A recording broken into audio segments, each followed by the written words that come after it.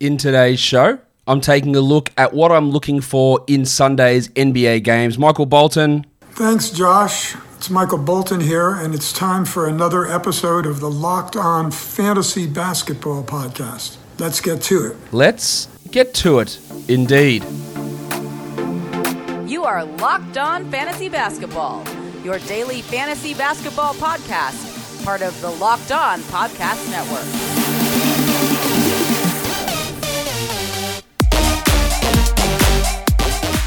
Hello and welcome to the Locked On Fantasy Basketball Podcast, brought to you by Basketball Monster. My name is Josh Lloyd, and I am the lead fantasy analyst at basketballmonster.com and at Yahoo Sports Australia. And you can find me on Twitter, as always, at redrock_bball and on Instagram at Locked On Fantasy Basketball. Let's look ahead to Sunday's action in the NBA and what I'm looking for in these games. The first one, the DeAndre Jordan Bowl early game. Don't forget to get your lineup set. The Clippers and the Knicks. I want to watch Kawhi's assists because he has been really handling the ball quite a bit. Him and Paul George have been the primary initiators most games. Patrick Beverley, the point guard, but not getting many touches in that regard. It's a little bit different with Reggie Jackson in there, but let's see how Kawhi's assist looks. And I also want to pay attention to Nick Batum, who's been amazingly a top 100 player this year. It does vary quite a bit, or it does swing, and it is mainly in the smaller volume stats that his value is.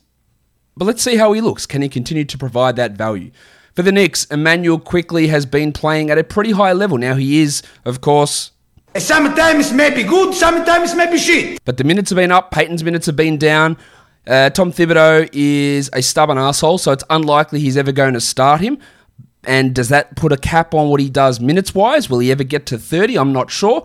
You take a flyer on him, as I've said about 5 times this year, and then, of course, he plays 5 minutes and has 2 points.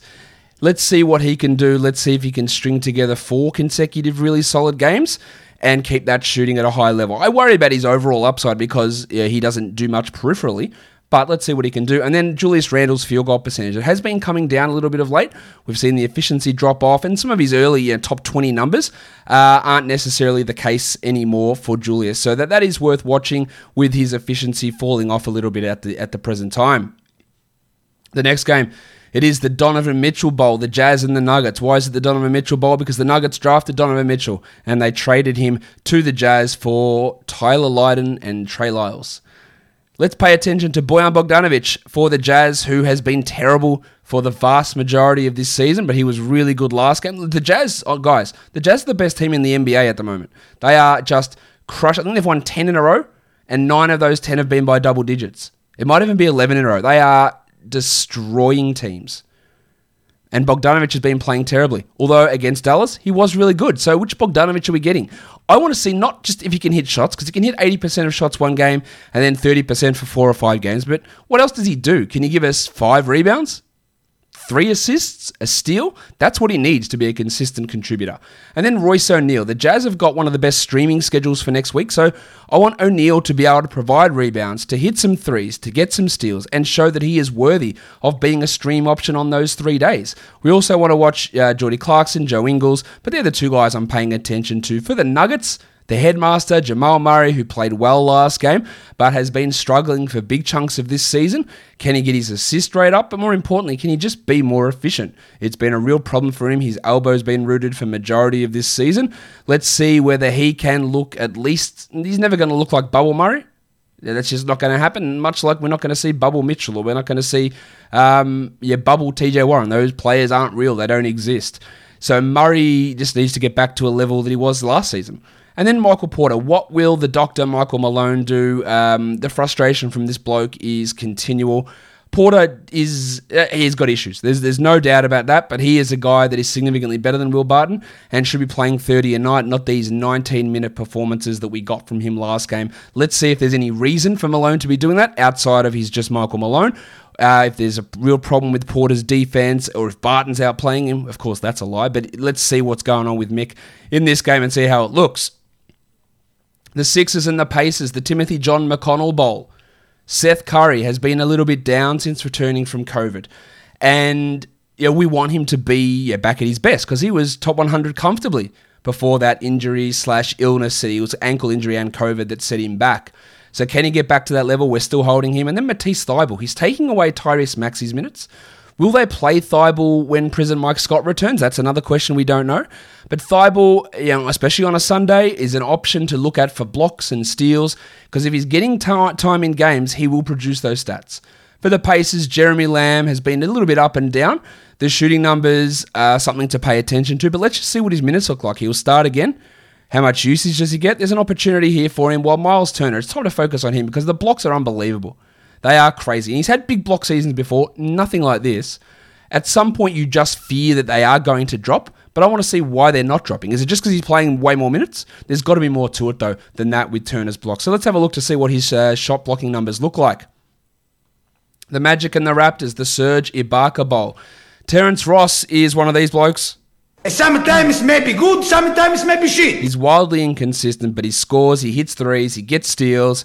He's pretty good at free throws most of the time. He does deserve a 12-team roster spot in most cases, but he's worth paying attention to. And then Cole Anthony. I really like the improvement we've seen from Cole. I think he is still worth a 12. Look, I would rather have him than Emmanuel quickly at this point, especially in a points league. I do like what Cole Anthony does. And I want to see how more in control he looks, especially given the struggles Aaron Gordon's had over the last couple of games. And for the Raptors, probably the number one thing I want to look at on the entirety of Sunday's games is the wiki Chris Boucher. What is Nurse going to do with his playing time? How will Boucher match up against Nikola Vucevic, one of the most dominant centers at the moment in the NBA? Now about Boucher, people criticize me, and I get criticism all the time, and that's fine. Oh, Josh Lloyd was... And the weird one is, man, Josh Lloyd turned me on to Boucher, said to take him late in the draft and see how it went. Man, Josh Lloyd was so off on Boucher. He had him ranked like 95th. That's so way off. He didn't know what he was talking about. He was saying Nurse didn't trust him and he wouldn't play. You're right. On both those things, I did tell you to pick him in the later rounds, and it was a great option. I also said I didn't trust Nick Nurse, which looks stupid. Now, I don't think it looks that stupid. Nurse does not trust him consistently, and this is the problem we saw with him in all the free Chris Boucher bullshit we saw last year. And these were the worries that I had with him coming into the season. I want to see if they will just play him 28 to 30 minutes each night, and evidence says they will not. And that is reducing the value. How does he look in a Vooch matchup? It is a big key. And then Pascal Siakam, who, again, I was further down on than a lot of people. And he's struggling. The NBA, they figured him out. It feels a little bit that way. His defensive numbers have come way down. His efficiency's not there. He's just not the same player that we saw at the beginning of last season. And let's not forget something. He wasn't the same player at the end of last season that he was at the beginning of last season. But the Raptors being stationed in Tampa has impacted him. Playing in the bubble impacted him. So while I'm saying, he's not that good anymore, he's not as good anymore, if you're in a dynasty format, I think Siakam's a real buy low because I think getting back to Toronto will actually help his game. But he's struggling in these road environments, and that's totally fine and totally understandable. The Nets and the Wizards, the Garrett Temple Bowl. DeAndre Jordan, he is like 84% from the field. It's a phenomenal number. There's almost no way it sticks. Every shot he is taking is at the rim. I think he's missed 11 shots, 55 of 66 from the rim this season, according to Clean the Glass. Like, they are insane numbers. He's been like a 68, 69 Giggity % guy from the rim for the last couple of seasons. At his peak, he was 74, but he's 84. Look, nobody is 84. So if that number comes down and his minutes stay at 20, he's not a 12-team league guy. And then I want to look at Jeff Green.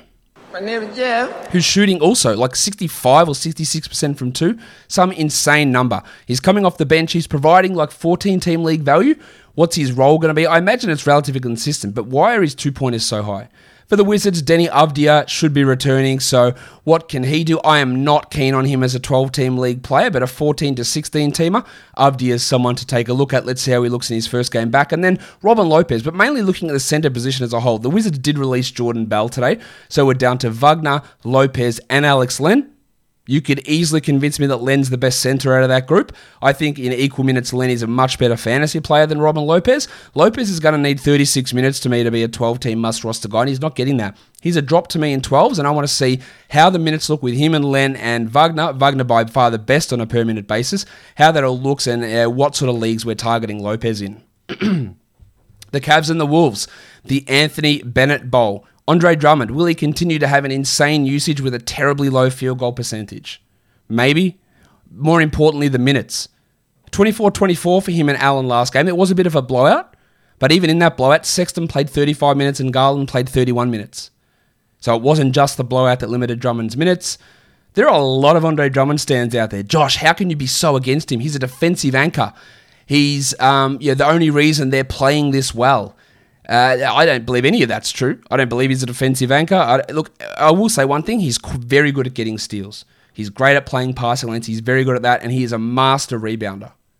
He's a horrendous offensive decision maker. He is not a good defender as a whole, and he's not a good rim protector. I would just be starting Allen. Screw politics. Screw this shit. I'd just start Allen, play him 28 minutes, and put Drummond in a role where if he gets 40% usage playing 20 minutes a night, it's not as laughable as it is when he's playing 30 minutes and having a 47% usage in a starting lineup, which is an absolute joke. I want to watch Dylan Windler as well. I've really liked what I've seen. Now, the path to minutes with Prince, Osman, Nance, Love returning, it's tough. But Prince isn't the future. Love surely isn't the future. To be honest, Nance isn't the future. For as good as he is, and for as important as he is to the Cleveland team and the Cleveland area, and he is massively important. He is the face of this franchise. He won't be for long. Sexton will be, but he is Cleveland at this point. But he's not the future of that power forward position. It might be Windler. I want to watch him, and just to keep an eye for dynasties. And then the Wolves, they benched Jared Vanderbilt last game. If Towns is back, if Wancho is back, what's his role? Now, he still played 25 minutes or so coming off the bench. So, that's what we want to have a look at to see what his role is going to be. And if he plays 20 minutes a night coming off the bench, Towns and Wancho out, let's see what that role is for Vanderbilt. But when you're dealing with one of the worst coaches in the NBA, you worry about what they're going to do in terms of playing time for him and where it all fits in, unfortunately. So that is definitely a concern. And then Anthony Edwards started the last game. He scores fine. And there probably isn't a higher upside player on your wire. So if you want to grab him, by all means. But you're going to have issues with field goal percentage. You're going to have an issue with lack of defensive numbers. All that stuff is going to be an issue with Anthony Edwards. Let's look at streams now. We're talking about Royce O'Neal, TJ McConnell, Gaz Harris. Nice, Gary! Terrence Davis in Toronto, and Lord Alfred Payton, who's been dropped in enough leagues where he is actually a stream opportunity player for Sunday. Guys, that will do it for me. I'll be back tomorrow with a waiver wire show, with a pre-game show, with a what to watch for show, and a recap show. And I'll be recording Locked On NBA, and I'll be doing a DraftKings show for Al Zeidenfeld's channel. So lots of shit coming tomorrow. Guys, subscribe Apple Podcasts, Google Podcasts, Stitcher, Spotify, YouTube, thumbs up. Check out the shows right across the Locked On Podcast Network. Guys, we are done here. Thank you so much for listening, everyone. See ya.